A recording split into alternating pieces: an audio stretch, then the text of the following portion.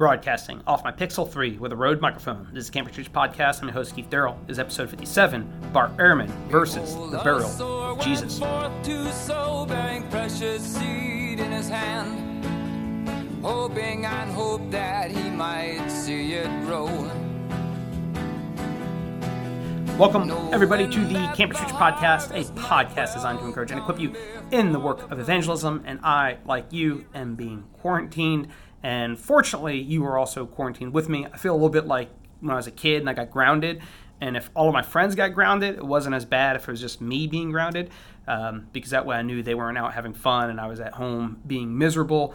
But I am at home like everybody else. And I am realizing while I'm at home that I am an outdoor cat. And they're trying to make me an indoor cat. And so as an outdoor cat, I need to be out in the alleys, biting, scratching, cussing, cutting, all that sort of stuff. And but I realize that my nails have been clipped. I'm drinking milk off of a little saucer, and when my tuna fish comes to me off of the can, it's all prepackaged. You don't have to fight for it. And so it's a little bit like that Tiger King guy when the tigers are eating the bad meat from Walmart. I feel like that's what I'm doing. I'm supposed to be out in the prairie hunting, and instead I am eating bad meat from Walmart. And but fortunately, everybody is kind of eating bad meat from Walmart, depending on what your personality is and how you're wired.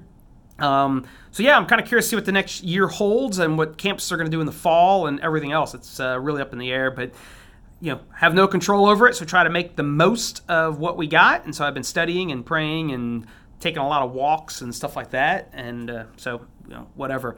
But today we're going to be discussing Bart Ehrman's book, or at least part of Bart Ehrman's book, How Jesus Became God, and the concept of the burial of Jesus. Because for the most part, honestly, I've been a Christian for 25 years roughly, and during that time I've never heard anybody argue against the burial. I remember years ago coming across John Dominic Crossan, I believe is how you pronounce that last name, and he said that Jesus wasn't buried and he was just fed to dogs, or dogs came and ate him. And you just figured, the guy's being sensationalist, and no one really believes that. But what you realize is there are scholars who would want to argue that Jesus was not in fact buried, and so we're going to be looking at that today. We're gonna look at so Bart. We'll get into it, but before we get into that, I do want to mention that we do have the Fight, Laugh, Feast Network Conference coming up October 1st through the 3rd in Nashville, Tennessee, and I think it's going to be really, really good. Doug Wilson's going to be there. George Grant's going to be there. Toby's going to be preaching, teaching, and there are a couple other guys that I'm not sure are mentioned yet that they're trying to bring on board, and I really do think it's going to be a great, great conference. So I look forward to getting there. That's October the 1st through the 3rd, and if you become a member of the Fight, Laugh, Feast Network, and huge shout out to Owen in Kansas, if you become a member of the Fight, Laugh, Feast Network, and before September the 1st, you will get $100 off your registration, and registration I believe is $200, so basically 50% off. Get there for $100, and I think it will definitely be worthwhile. And if nothing else, everything will be worthwhile, but if nothing else, there's going to be a beer and psalm sing. And last year's Grace Agenda in Moscow, Idaho, that was probably my favorite part of the whole agenda. Singing songs. We're in a basement of a bar, or I guess it was a barbecue restaurant. We're in the basement there singing and psalms and drinking some beers and everything else. And it was a great, great time. So if you are free October the 1st through the 3rd, that's definitely something worthwhile, the fellowship. And then from there, hopefully break out and people can see the benefits of gathering together as the saints and singing.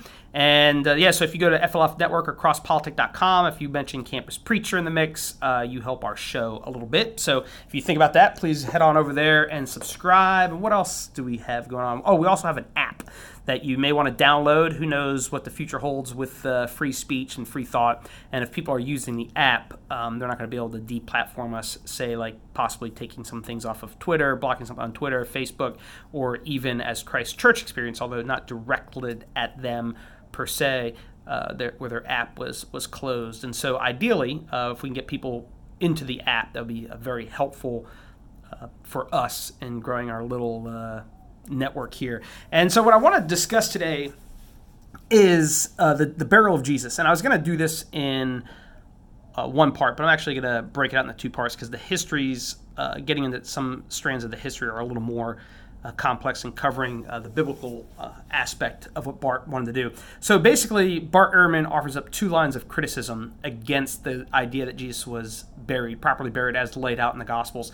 And Bart does a pretty good job here, I think, apologetically. So if you're paying attention to what Bart's doing, and if you're into presuppositional apologetics and you are familiar with the idea that don't answer a fool according to his folly, answer a fool according to his folly. So what Bart's trying to do here is saying, on terms of the way the biblical narrative is laid out, it's not a coherent story. So there's kind of an internal criticism that he's seeking to offer up against Christianity. And then the next step he wants to take is to step outside of Christianity and say, in the historical context, here's what would have been happened to a Jew who's crucified, and he would not have been receiving a proper burial. And so that's kind of the angle that Bart wants to go at. And so I was going to cover both those, but to try to keep this thing relatively brief, I'm going to just discuss the biblical angle first of all. So in getting into that, if you have your Bibles, you can open up Mark chapter 14. Mark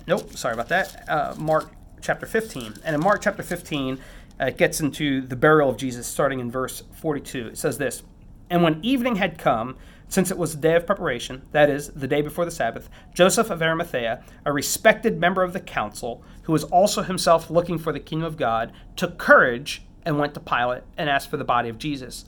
Pilate was surprised to hear that he should have died already, and summoning the centurion, he asked him whether he was already dead. And when he had learned from the centurion that he was dead, he granted the corpse to Joseph. And Joseph bought a linen shroud, and taking him down, wrapped him in the linen shroud, and laid him in a tomb that had not been cut out of rock.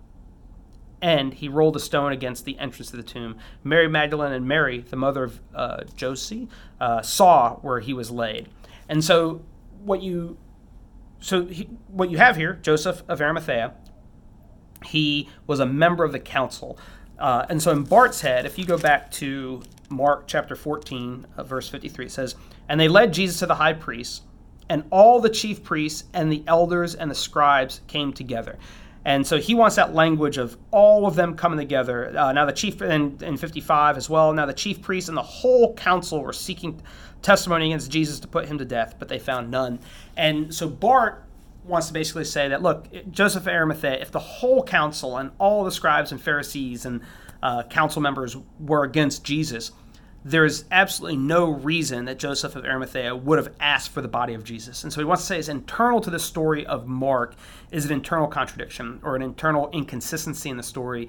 And the reason Mark had to invent this is in order to get to a resurrection story, you need a burial story. And so he wants to say that Mark is just making, and their basic idea is that Mark's the earliest gospel and the other gospels borrowed from him. And so Mark's just making this up. And they even, it's kind of funny because he even ends up appealing to Bruce Metzger. And Bruce Metzger's an evangelical. He might be kind of liberal on certain textual things, depending on where you're coming from. But he's an evangelical. He's a believer, loves the Lord. He wrote an article called Naming the Nameless. And basically what he does is looks at church traditions. And so like when Jesus sends out the 72, we don't know what the name of those 72 are. But later in church history, there are people who can tell you all 72 names. And so any place where there are ambiguities in a story like that, there are names in Christian traditions attached to those individuals. So those 72 individuals have names. And so Metzger wrote an article about that over time names get developed. And so what Ehrman wants to argue is that Joseph of Arimathea, whatever happened to Jesus' body, nobody knew, but something had to happen to it, so they gave a name to it. And so Ehrman wants to suggest that Metzger's study is in line with what's going on with Joseph of Arimathea, but there are two responses quickly to that. First of all, the way Metzger makes his argument, if that's what's going on in the Gospels, you still have a burial story. And so this idea that you have to name the nameless, so if something happened in your life and some guy down the street, and you're always telling the story of some guy down the street, and eventually someone tells the story, oh, well, Chuck from down the street.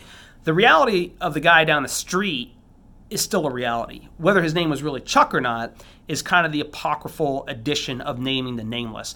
But you still have the event of the guy down the street. So if Ehrman wants to pick up on this idea and apply it to the burial of Jesus, there's still a burial that's taken place. You could say they made up the name Joseph of Arimathea.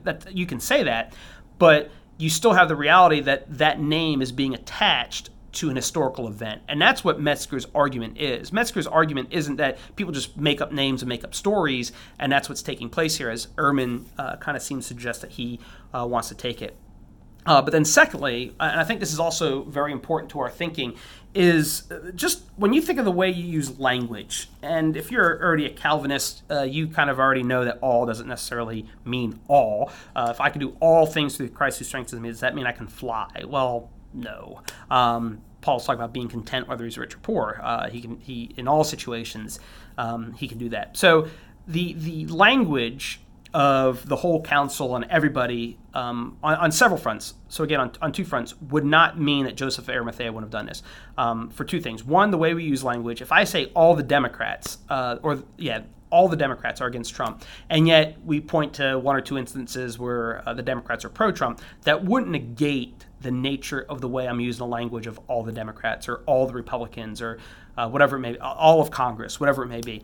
It doesn't mean that there aren't exceptions to that. So in Mark chapter 14, you want to talk about all and the whole. That wouldn't mean that there couldn't have been an exception like Joseph of Arimathea. But even if Joseph was part of those who were bringing accusations against Jesus, that would not negate his desire to keep the law, notably Deuteronomy chapter 22, where you curses anyone who's hanging upon a tree, and it brings a curse upon the land if you have that body up overnight.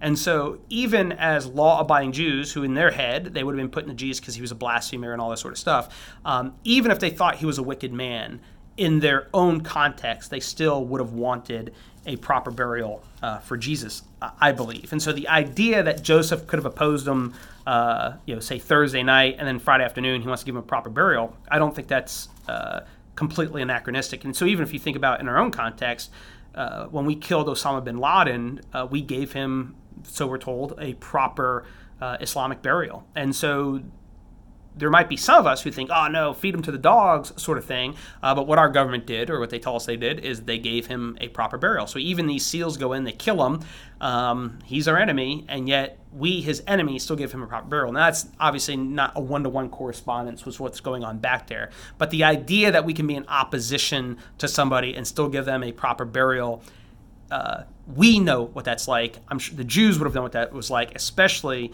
if they care about Torah. And even Josephus gives some writings that you have a duty and obligation, basically that God has ordained good works, and one of those good works is giving people a proper burial. So historically in its context, just regarding the nature of the scripture and the narrative, I think Bart's really missing the point and really straining at gnats to find contradictions in the Bible or inconsistencies. And then the other place he turns to, we're going to look at Luke briefly. In Luke chapter 3. In Luke chapter 23, it also tells the same story of Joseph of Arimathea. Now there was a man named Joseph from the Jewish town of Arimathea.